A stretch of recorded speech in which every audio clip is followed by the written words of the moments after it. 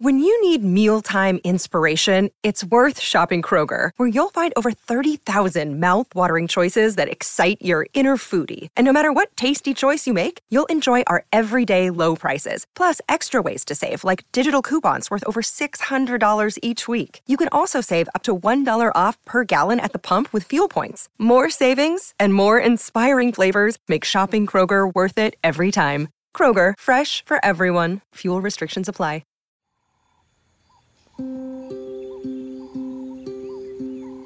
It's early on the 6th of February 1952, in Kenya, East Africa. It's a beautiful morning at Treetops, an exclusive safari resort built in the branches of a 300-year-old fig tree. A young man stirs in bed in one of its wooden lodges. His wife, a keen photographer, is already up, having been woken at dawn by the trumpet of an elephant. She opens the curtains and looks out, yawning. She was up late, trying to film an elusive leopard. Glancing down, she nods to the hunter at the bottom of the steep ladder, which is the only way in and out. Armed with a rifle, he's been stationed there to protect his two guests from predators. After breakfast, the woman packs up her belongings and places her precious cine camera in its case. She passes it down to her husband before carefully descending the treacherous ladder. Together, the couple climb into the back of a car. The woman takes a last look at the watering hole. There are still giraffes loping round, but now it's time to go back to work. The vehicles set off in convoy along a red dirt road towards their base at Sagana Lodge. The woman doesn't know it yet, but 6,000 miles away in London, a series of events is underway that will shift the gears of her life forever. Only 7 days ago, her father defied his doctors to go to London Airport and wave off his daughter as she departed on a working tour. He was too sick with lung cancer to make the planned trip to East Africa, Australia, and New Zealand himself, so he sent the next best thing, his daughter and her dashing young husband. But last night, while his daughter was restlessly filming wildlife in the moonlight at Treetops, he died quietly in his sleep at one of the family homes in Norfolk, England. He was just 56.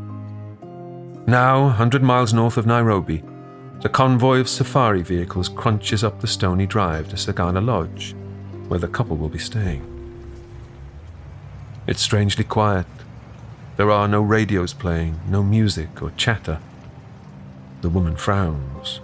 Normally there are staff preening the flowers. But today only 2 Askari guards are at their stations beside the front door, spears in hand, faces impassive. The moment the car stops, she steps out and walks from the heat of the day into the shade of the lodge.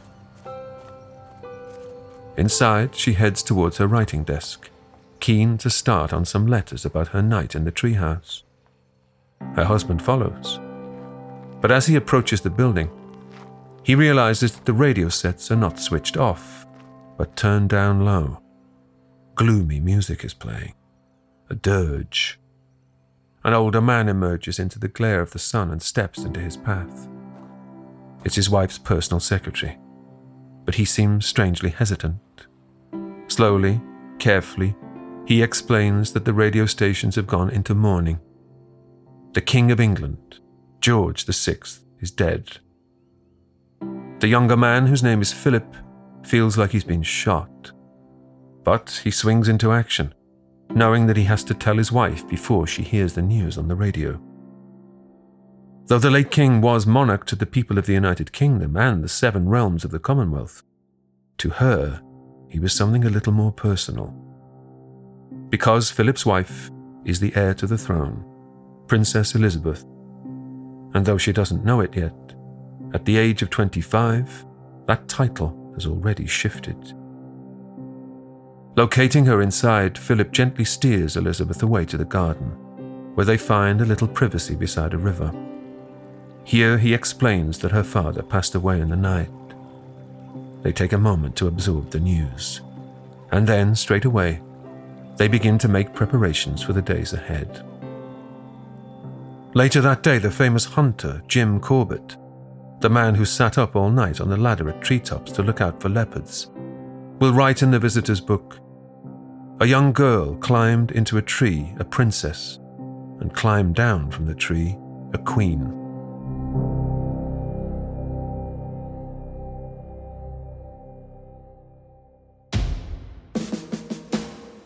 "70 years later, Queen Elizabeth II is the longest reigning monarch in British history, the longest reigning woman in the world, the most widely travelled, and the oldest monarch still on the throne at the age of 96.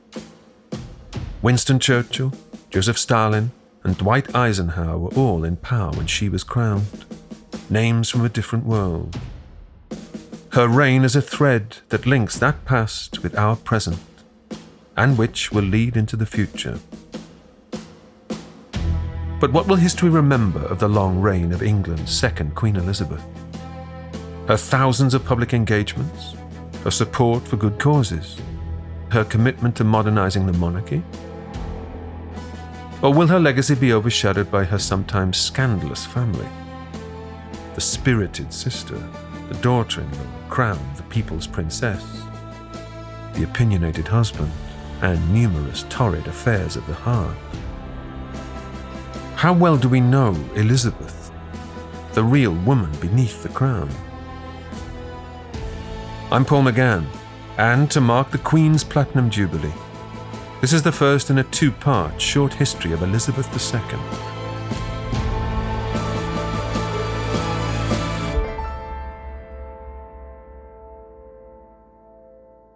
Elizabeth Alexandra Mary Windsor is the most famous woman in the world. But she was never supposed to be queen. On a bright April day in 1926, a man called William Joynson Hicks strides along a busy street in Mayfair, a smart area of London near Buckingham Palace. He's on his way to witness a birth, though he isn't a doctor or a relative. Ever since the days of Queen Victoria, the births of heirs to the British throne have required verification by a cabinet minister. Today, that vital and slightly uncomfortable role falls to Mr. Joynson Hicks, the Home Secretary. He tuts as he approaches his destination. Why did the Duchess of York have to go into labour today of all days? He's busy enough. The country is in crisis, teetering on the brink of a general strike. And this unborn baby isn't even close to the throne. The current king, George V, is in good health. Next in line is his eldest son, Edward, Prince of Wales. At just 32, the heir apparent will no doubt marry sometime soon, and it will be his children who continue the line of succession. The baby about to make its royal appearance is merely the first child of the king's second son, the Duke of York. Its legitimacy hardly seems more important than a general strike. The Home Secretary raps at the shiny black door of number 17 Bruton Street, a townhouse, a smart upper-class home. A butler lets him in and deals with his hat and coat and offers a pot of tea. The doctor is summoned to inform him that the Duchess of York requires a certain line of treatment. Mr. Joynson Hicks sighs and checks his pocket watch. A caesarean birth could take hours. He settles down to wait. It is 2:40 a.m. the following morning, the 21st of April, 1926, when news finally arrives. A healthy child has been born, a girl. William Joynson Hicks can't help but smile as the proud new father, the Duke of York, gallops down the hallway to tell the household that the child is called Elizabeth. The Home Secretary approves.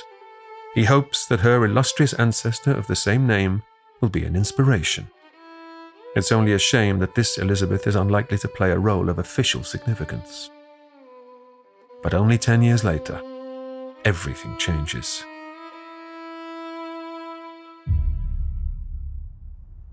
On the 10th of December 1936, 10-year-old Princess Elizabeth is on her way home with her governess. The temperature is almost zero, Fog hanging low over the Serpentine, the lake in Hyde Park. The swans are hidden in the mist. Elizabeth is having a typical day of an aristocratic girl. She's just attended a swimming lesson where she practiced her life-saving skills. Later, she may study a little history. She likes learning about kings and queens. That's if her younger sister Margaret will let her concentrate. They cross Park Lane to reach 145 Piccadilly. Her mother and father don't seem to be at home, but it's hard to know for sure, as the house is quite large. There are 24 bedrooms, a library and a ballroom. Despite the grand surroundings, the family is happiest when they are together. Her father calls them "we four." His role as Duke of York means he has light duties, so they may enjoy many carefree days. He often puts on the gramophone for them to dance when his lungs are strong enough. Elizabeth's grandfather used to join in the family fun. He was an elegant man with a pointed beard, though everyone was a little afraid of him. But Elizabeth's grandfather wasn't stern with her. They adored one another. He called her Lilibet, and she called him Grandpa England, because he was the king. But Grandpa England died earlier this year. Elizabeth goes to her nursery and prepares to make notes from her swimming lesson. She is a diligent student, but her only education has been at home rather than school. Today, her work is disturbed by shouts in the street, chants of "God save the King." There seems to be a crowd gathering on Piccadilly. She goes out of the nursery to ask a footman what's happening. He explains that King Edward VIII has abdicated. That means he has given up the throne. He wants to marry the American woman, Mrs. Wallis Simpson. Elizabeth knows what abdication means. She's not a baby. It means her father is king now, and that means he won't be home to put on the gramophone records. Elizabeth runs to tell Margaret. Aged only 6, her sister asks why Daddy must be king. Elizabeth said he simply must. Margaret frowns, then gasps. Does this mean Elizabeth will one day be queen? Elizabeth tells her that she will. "Oh," says Margaret, "poor you." After the abdication, the relaxed privacy enjoyed by "we four" is gone forever. That day, Princess Elizabeth is instructed by her governess to curtsy to her father. He is no longer the fun-loving man that everyone calls Bertie. He is now King George VI. Dr. Tracy Borman is a royal historian and author of the book Crown and Scepter. So this is the controversy of the year 1936, which was the year of 3 kings. We'd had a couple of those before, 1066 notably. But 1936 began with the death of Elizabeth's grandfather, George V. The new king was already deeply embroiled with Wallis Simpson, who was an American divorcee. And I think from the beginning, he thought that he could marry her and be king. He tried to persuade the government. It wasn't working. And towards the end of that year, Edward made the seismic decision, huge moment in the history of the monarchy, to step down, to abdicate the throne in favour of his brother Bertie. And it really was something that has sent shockwaves across the world. The coronation of Elizabeth's father won't take place until the following year, but it will be a purely ceremonial event. The transfer of power occurs with immediate effect as soon as George's elder brother signs his abdication into law. Elizabeth becomes heir assumptive, but not heir apparent. The Constitution is clear on matters of gender. Her mother, the Duchess, is only 36. There's still a chance of a son to leapfrog Elizabeth in the line of succession. And apparently from that moment, the young Elizabeth began ardently praying for a brother so that she wouldn't have to be queen. I think it is a poison chalice. It sounds great, doesn't it? Oh, yeah, you get to be queen or princess and live in a lovely palace and all the rest of it. But Edward VIII himself described being monarch as one of the most suffocating, confining jobs in the world. And I think it does come with an awful lot of strings attached. Your life isn't your own. Admittedly, it comes with huge privilege, but you have to work for that. And absolutely, Elizabeth's father did not want to be king. He would have avoided it in any way possible. But it was a sense of duty that made him go ahead with it. And I think that characterised his reign, but also the reign of his daughter, Elizabeth. With the departure of the feckless Edward, who will spend the rest of his days bouncing between luxury houses around the world with Mrs. Simpson, Buckingham Palace is now home to we four. But family life is different to how it had been in Piccadilly. As Princess Elizabeth's governess recalls in a later memoir, life in a palace rather resembles camping in a museum.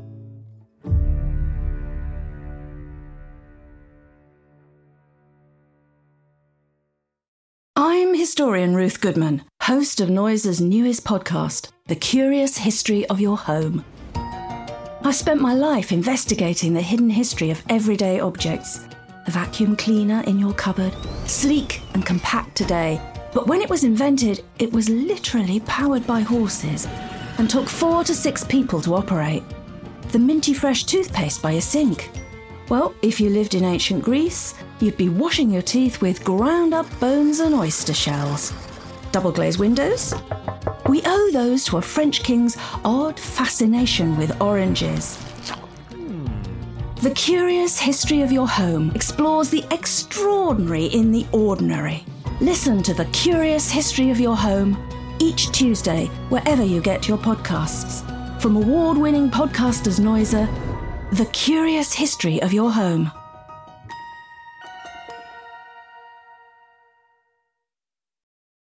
In fact, their new home is larger than any museum.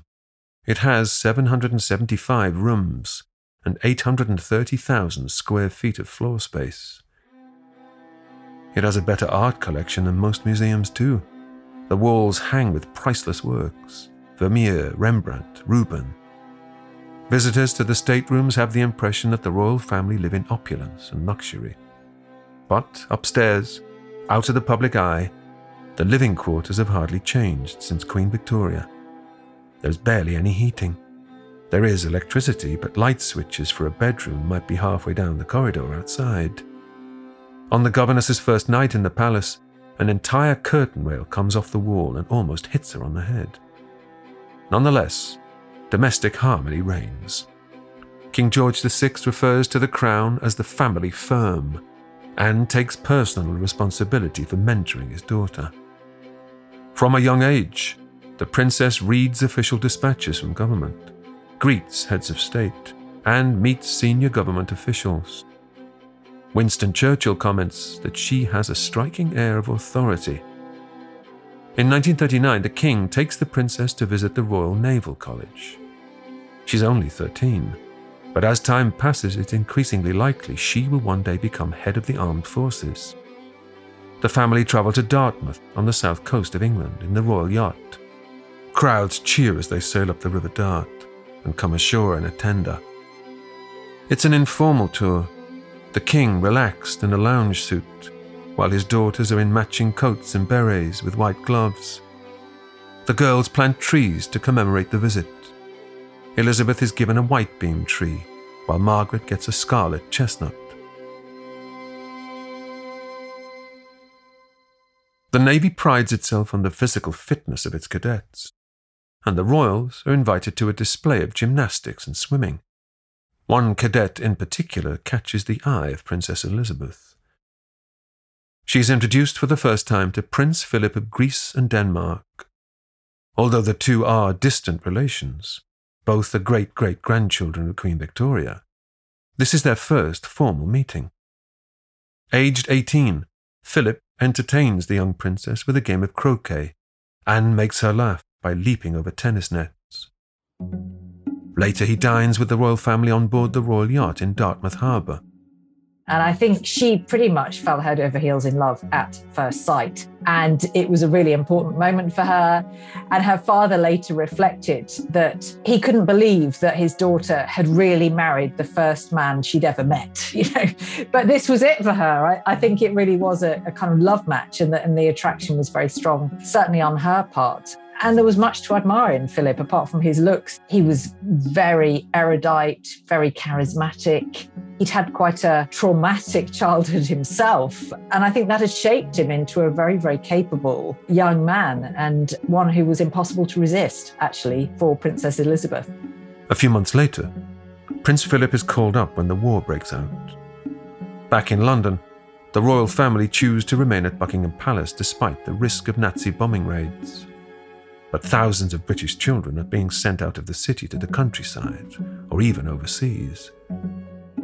In 1940, Princess Elizabeth makes her first global broadcast, addressing evacuees all over the world on the BBC. Thousands of you in this country have had to leave your homes and be separated from your fathers and mothers. My sister Margaret Rose and I feel so much for you, as we know from experience what it means to be away from those we love most of all. To you, living in new surroundings, we send a message of true sympathy, and at the same time, we would like to thank the kind people who have welcomed you to their homes in the country. We know, every one of us, that in the end, all will be well. For God will care for us and give us victory and peace. And when peace comes, remember, it will be for us, the children of today, to make the world of tomorrow a better and happier place. By September 1940, London faces daily aerial bombardments by the German Luftwaffe. On Friday the 13th, the royal family is taking tea at Buckingham Palace when they hear an unmistakable sound. Elizabeth's mother describes the moment in a letter to her mother-in-law, Queen Mary. "We heard the whir-whir of a German plane, and before anything else could be said, there was the noise of aircraft diving at great speed, and then the scream of a bomb. It all happened so quickly, we had only time to look foolishly at each other when the scream hurtled past her and exploded with a tremendous crash in the quadrangle. 4 members of the palace staff are injured. One later dies of their wounds. The royal family escape unharmed. The Queen Mother comments that she is glad they've been bombed, because now she can look people from the blitzed East End of London in the eye. But she needn't worry. The defiant decision of the royals to remain in the capital has not gone unnoticed by the public. Elizabeth's childhood home on Piccadilly is destroyed by a direct hit, but Buckingham Palace is a potent symbol of British resistance. For Elizabeth, though, watching the war from her grand home is not enough. Inspired by her parents' commitment to duty, now she too wants to serve. Dr. Tessa Dunlop is a historian and author of The Army Girls. Elizabeth, you see her getting more and more impatient as she gets older. She gets an honorary role in the Grenadier Guards and she wears her uniform rather well. She's kind of neat and looks the part, but it's not enough. It doesn't satiate this desire. She's seen the sacrifice that's been demanded of her father. I think that loyalty, that filial loyalty, means she wants to support him. And she's ready to step up and serve like her father did. And I think the cabinet felt as well, the war was coming to an end. And this would be a great way for Britain to speak to the country and the empire, a way of starting not just to win the war, but the peace. This new age democratic Britain with this new age crown princess. She's in uniform. She's part of the People's War. It's seen as, clever propaganda.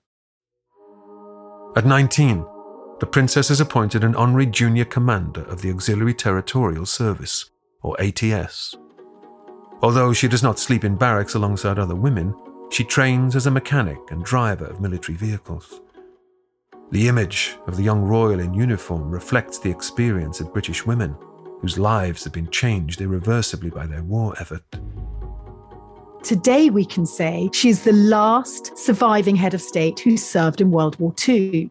One of the reasons why she's untouchable is she is the symbolic figurehead who ties us back to the Blitz, to Churchill, to unprecedented female service, to unprecedented national service. And that is extraordinarily powerful PR going down the decades, becoming more and more important, in fact, because as they become rarer, that generation, their value, their weight as national treasures increases. After the war, Prince Philip returns to England a hero. He and Elizabeth have been exchanging letters throughout the conflict, and a romance has blossomed. In a break with royal protocol, Philip asks Elizabeth to marry him before seeking the permission of her father. Now aged 20, the most eligible woman in the world already knows her answer. Hers will be a life of discipline and duty. As a counterbalance, she wants to spend it with someone who is happy to leap over tennis nets just to make her laugh. But her enthusiasm for the match isn't entirely shared by the family firm.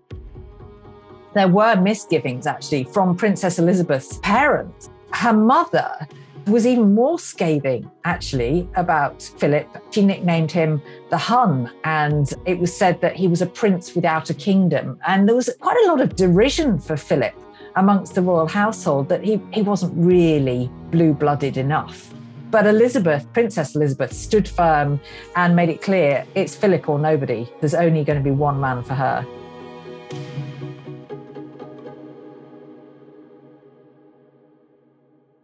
In the aftermath of World War II, the royal wedding comes as a morale boost to a devastated nation.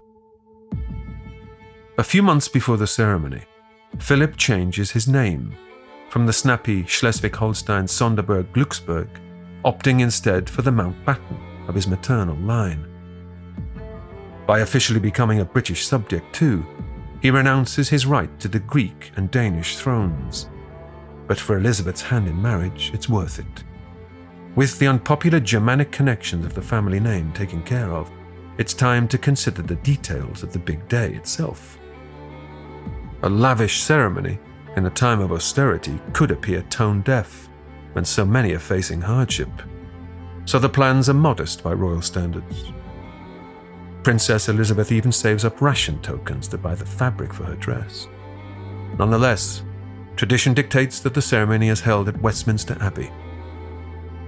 So, on a cool November day in 1947, 1,000 years after it hosted its first royal wedding, it's here that Elizabeth walks down the aisle to take Philip as her husband.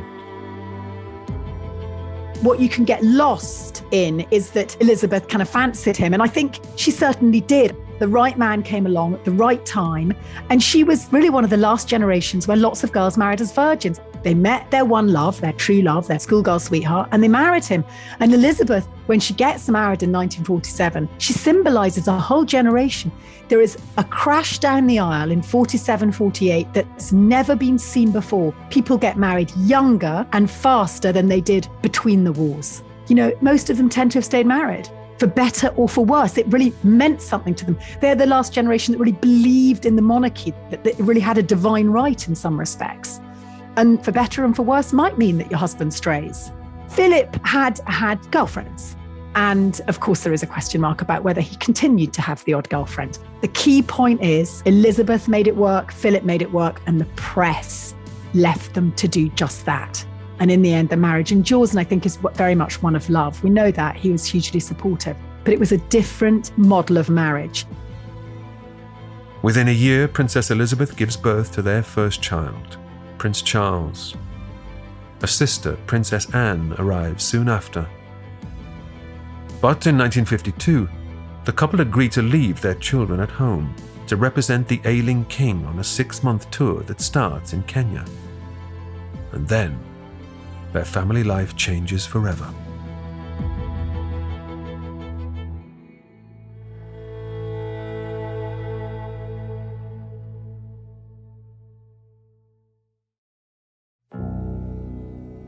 Less than a week into the royal tour, as Elizabeth and Philip sleep in their African lodge at Treetops. Back in London, Operation Hyde Park Corner is just getting underway. This is the code name given to the official protocol that swings into action following the death of the king. The Prime Minister, Winston Churchill, is told at once, and a telegram is sent to Government House in Nairobi, Kenya. But the diplomatic message is encoded, and it cannot be read for several hours until consulate staff locate the necessary code book, which is locked away in a cupboard. Once the message that the king is dead is received by the heartbroken Elizabeth, she and Philip fly home.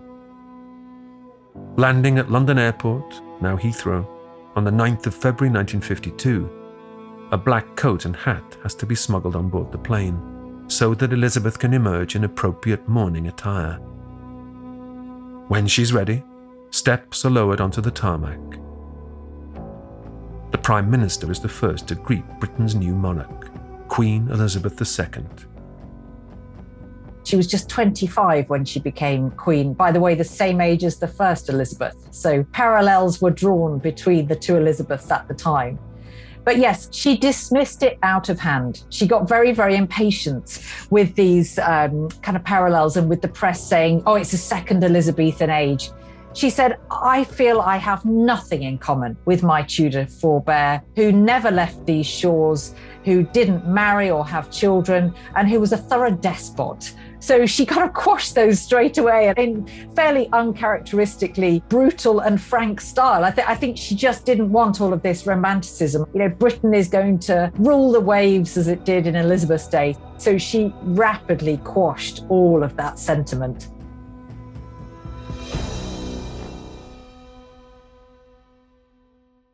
Six years after her wedding, Queen Elizabeth is back at Westminster Abbey for the coronation. Some 8,000 people cram inside the Abbey to witness the spectacle, 4 times as many guests as her wedding. One historian describes the 1953 coronation as the nation's birthday, a chance for people to feel part of Britain's long and arcane history, to marvel at the magic of monarchy, and to celebrate values they fought to preserve in the war. The Queen symbolises a moment in time, young, beautiful, and modern. She directs the nation's attention away from its troubled past, towards a hopeful post-war future. Many households buy their first television set to watch the event. Over 500,000 TVs are sold in just a few days as coronation fever sweeps the country. Temporary transmitters are erected in areas without a signal. Those with a television host friends and neighbours. It is said there are 17 viewers for every set. Some 20 million people tune in the UK alone, almost half the population. It's also beamed around the world, making the coronation the world's first global broadcast event. Cameras even follow the Queen inside Westminster Abbey. Much of the ritual dates back over 1,000 years to St Dunstan, who created a new ceremony for Edgar, King of Wessex in 973. In this sacred act, the new ruler is stripped of their finery and anointed with holy oil. But though the coronation is unprecedentedly public, this part of the ritual is a moment of direct communion between the new monarch and God. For these few minutes, the cameras are switched off, and a canopy prevents even the congregation from witnessing this detail of the rite. The anointing represents the monarch almost being given powers from God. There's a sense that if you're monarch, you're semi-divine. And that's the moment where almost God's hand comes down, you're receiving the holy oil. That's when you become more than a mere mortal. Certainly according to the traditions of the ceremony, you emerge from that anointing as God's right hand. You're there, you're appointed by him, and you almost have these kind of divine powers, certainly according to royal traditions. Even if perhaps we don't quite believe that today, that's what the commonly held belief was. And so they emerge as an otherworldly being as a result of the anointing. And so that's why that's something that wasn't appropriate to be filmed. That was very, very personal and a very sacred moment.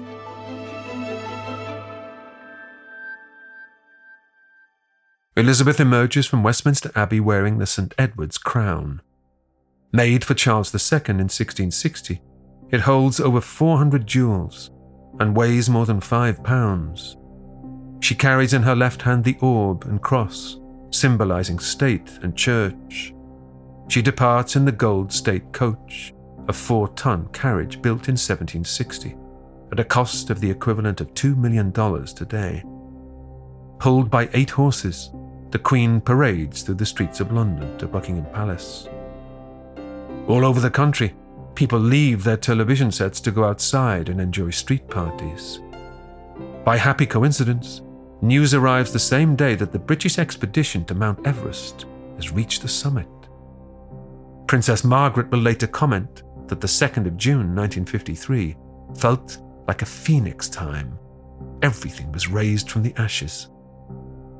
The Labour leader Clement Attlee tells Parliament that we are witnessing the beginning of a new Elizabethan age. Her coronation dress is decorated with a Tudor rose, a New Zealand fern, and lotus flower from Ceylon, which will 2 decades later become Sri Lanka. They are the floral symbols of the Commonwealth, which in 1953 is a body of 8 states, including former empire territories of Canada, Australia, India, and Pakistan.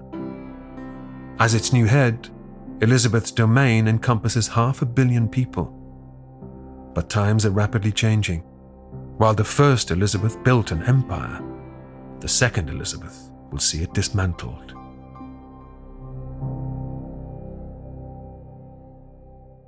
Today, the Queen is head of state of the United Kingdom and 14 Commonwealth realms. But the union is nothing if not fluid. As recently as 2021, the former realm of Barbados became a republic, joining 38 independent countries as voluntary members of the Commonwealth. They no longer swear allegiance to the crown, but recognize the Queen as a neutral figurehead. Though often described as the most powerful woman in the world, overseas as at home, the Queen's role is primarily symbolic. It's a very restricted and closely defined power. And this goes all the way back to 1689, when the joint monarchs William and Mary were forced to sign the Bill of Rights, which was basically a contract between Parliament and the Crown, which gave pretty much all the power to Parliament.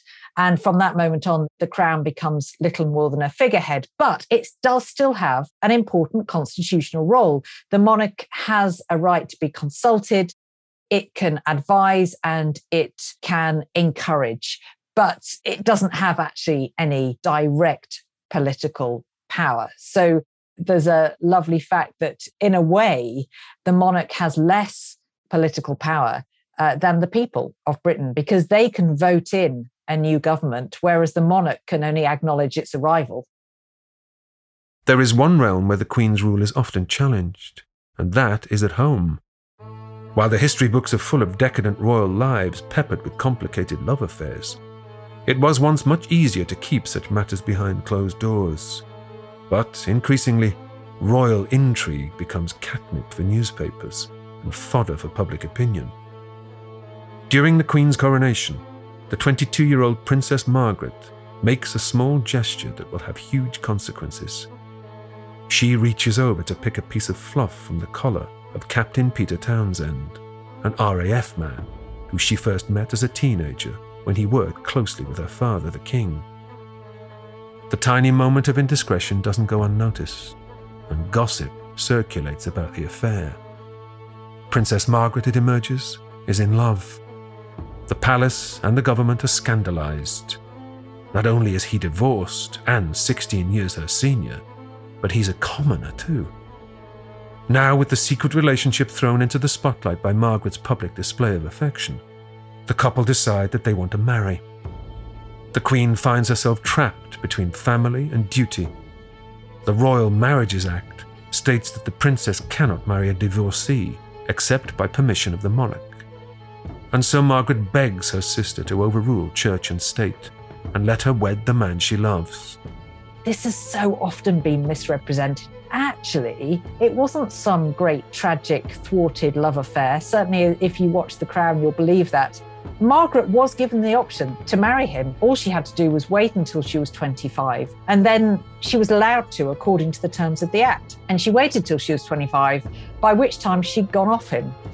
I'm afraid it was as unromantic as that. She'd cooled off on the idea of marrying Peter Townsend. So the fact that Elizabeth II herself was put in a very difficult position by the whole Margaret Townsend affair, because she was very close to her sister, but she knew that her duties had to come ahead of that. And I think throughout history, we've seen that dilemma playing out. And I think the most successful monarchs are the ones who put duty ahead of everything. And I would draw a comparison to Elizabeth II's namesake, the first Elizabeth, who famously didn't marry at all because she knew it was tortuously difficult to do so without dividing the country. So she became the Virgin Queen. The first Queen Elizabeth was not under the same constant public scrutiny as the second Queen Elizabeth. In the 20th century, every move the monarch makes is filmed, photographed, recorded. While she does what she can to control her appearances, her absences are just as heavily scrutinized. On the 21st of October 1966, at Pantglas Junior School in the mining town of Aberfan in Wales, a teacher is taking the morning register. It's just after 9 a.m. The last few children rush into the classroom from the awful weather outside, excited for the end of term. They only have 1 half day left before the school holiday. But while the children are settling down, a mine worker on a hill overlooking the village is startled by a sound like thunder or a low-flying jet. Aberfan is surrounded by spoil heaps, vast mounds of debris that have been dug out of the coal mines, soil, shale and stone. The constant rain of the past 3 weeks has made the heaps waterlogged. For years, there have been worries that they could be unstable. Now, before the man's eyes, the pile of debris turns from solid to slurry. He tries to warn his colleagues, warn the school, anyone, but it's already too late.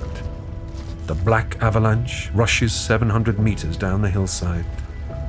It tears through the village, ripping through buildings and engulfing the schoolhouse. When it stops, the villagers later say, there is utter silence. Not even the birds sing.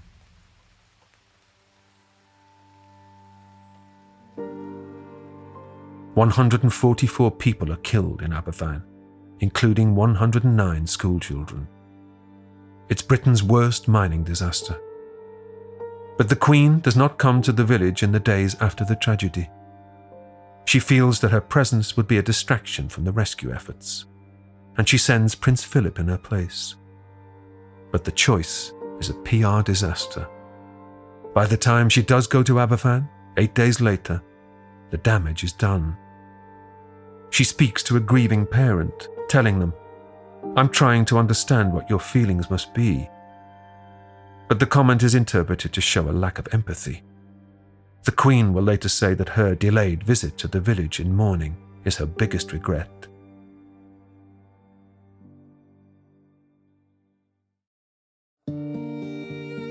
In the rapidly changing era of broadcast media, the palace tries to become more proactive in shaping its public image.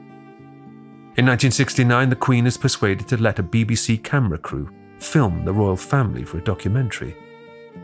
When it's aired, viewers respond positively to a behind-the-scenes glimpse at life in the palace.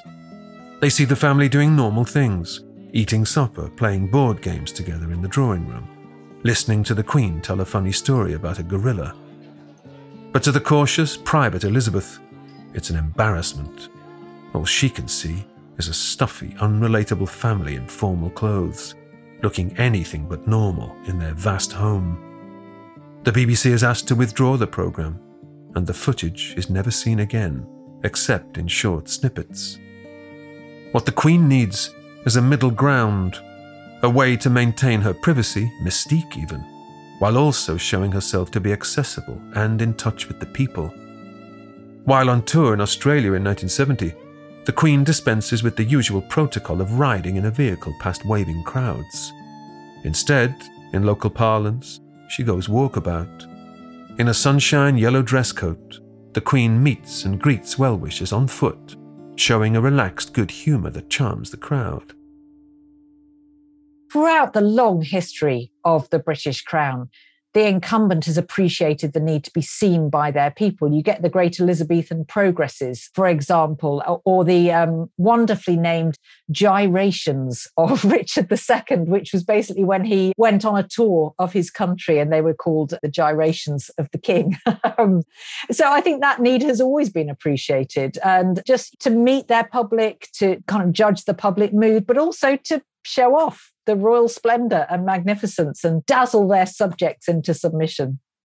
The Queen meeting her people face to face, that's always gone well, because I think she's very likeable. People talk about her wit and her warmth and her intelligence as well. And I think she never lets the side down if she's meeting the public.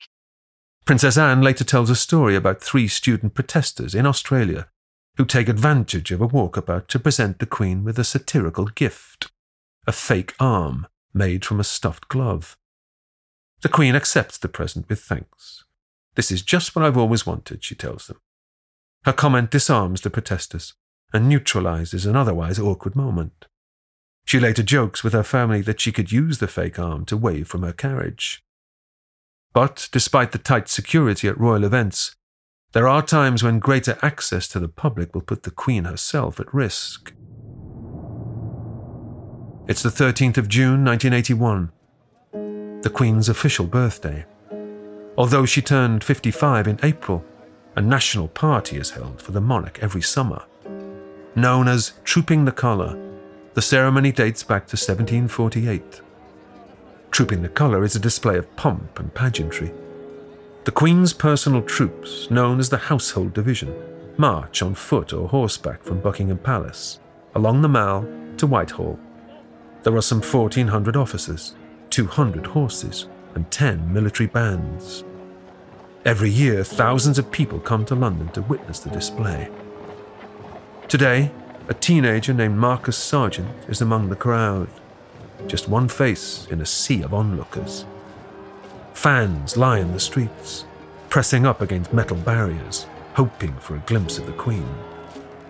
As a band marches past, children in Union Jack hats wave flags. The scene is a riot of red, white and blue. At the end of the Mall, where the street turns onto Horse Guards Road, Sargent elbows his way to the front. He doesn't have to wait long. A buzz runs through the crowd to say that the Queen's procession has left Buckingham Palace. As people jostle, Sargent struggles to keep his place at the barrier. The frenzy is in stark contrast to the stately procession of the Queen and her troops down the Mall. She rides alone out in front. She is side-saddled on a black mare named Burmese, a horse who was a gift from the Royal Canadian Mounted Police. The Queen wears a scarlet jacket and a velvet hat, one white-gloved hand on the reins, the other hanging relaxed by her side. Her nearest guards are a horse length behind. The screaming of the crowd reaches fever pitch as the Queen turns Burmese off the Mall into Horse Guards Road. Marcus Sargent watches her approach. He waits until she is directly in front of him. He then pulls out a gun. Holding the Colt revolver with both hands stretched out in front of him, he fires 6 rapid shots. The crowd screams. Startled, Burmese flicks her tail and runs. A member of the Scots Guard spots the gunman and grabs him, hauling him over the barrier, where he's subdued by officers who come running from every direction. Out on Horse Guards Road, the Queen brings Burmese under control, calming her with a pat on the neck. The sovereign escort closes ranks around the monarch. Remarkably, after just a few seconds, order is restored, and they march on to complete the parade. Many in the crowd are unaware until they see the news later that the Queen has just survived an assassination attempt.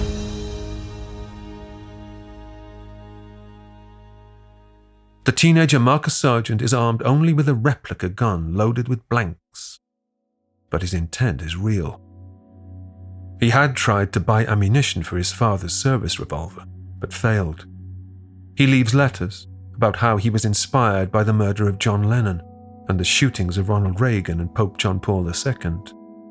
He tells police that he wanted to be the most famous teenager in the world. Instead, he's convicted under the Treason Act and sent to prison for 5 years. Neither the Queen nor Burmese suffer any lasting effects from the attack. The pair participate in trooping the colour for another 5 years, until Burmese retires. When the mare dies a few years later, she's given the rare honour of a burial at Windsor Castle. And in 2005, the Queen unveils a bronze statue of herself astride Burmese in the town of Regina in Canada, the nation that presented her with her favourite mare. But just a month after the shooting incident, the Queen is once again on parade.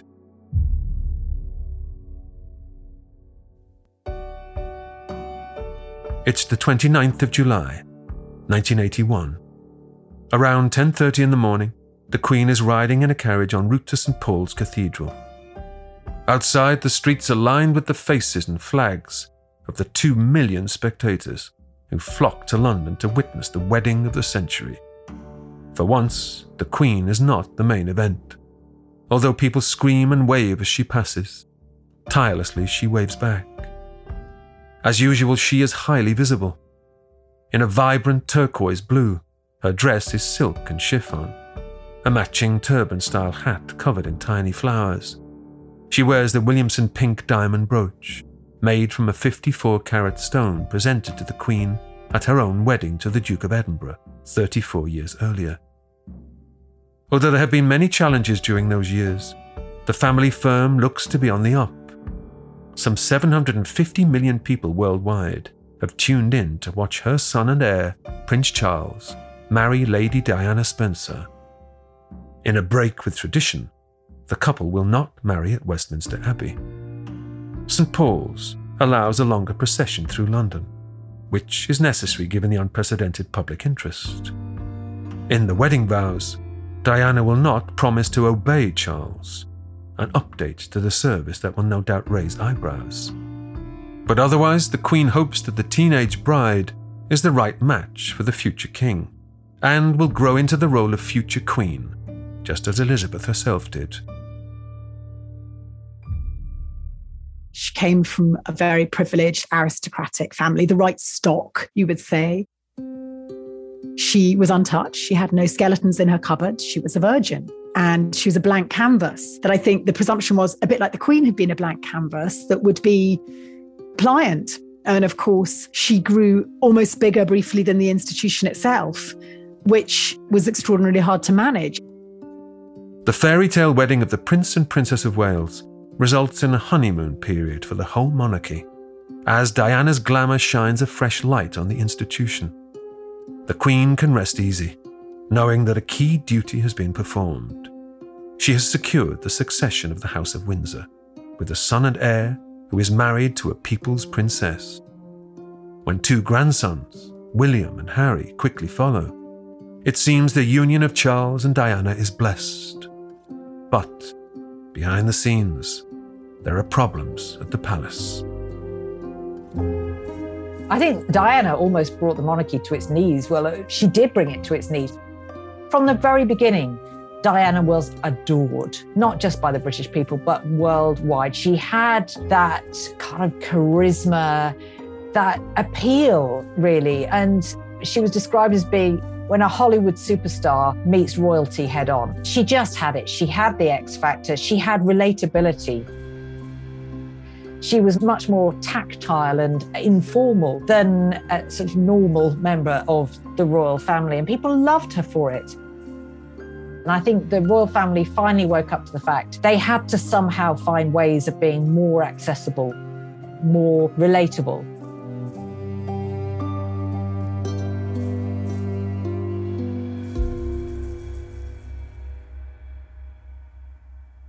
In the next episode of this special 2-part short history of Queen Elizabeth II, a shocking death causes the Queen public as well as private anguish.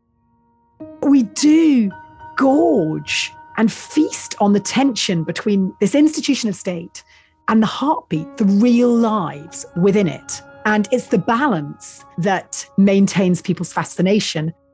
But if the balance is briefly out of kilter, as it was in that Diana Charles period, with, of course, all the muckraking tabloids, that's very, very dangerous. I think this blurring of royalty and celebrity is something that we've seen increasingly. It's ever since Diana came onto the scene. And certainly it's the case today. And in fact, I think it was Sir David Attenborough who said, never let the tribe inside the chieftain's hut, because if you see inside it too much, the further you go along the corridors of the palace, the more threadbare the carpets become. That's next time on Short History Of.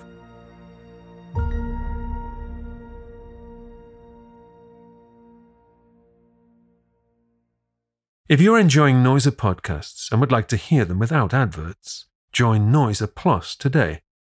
As well as ad-free listening to Noiser originals including Real Outlaws, Real Dictators, Short History Of, and History Daily, you'll get bonus content and early access to new episodes. Start your free trial today with Noiser Plus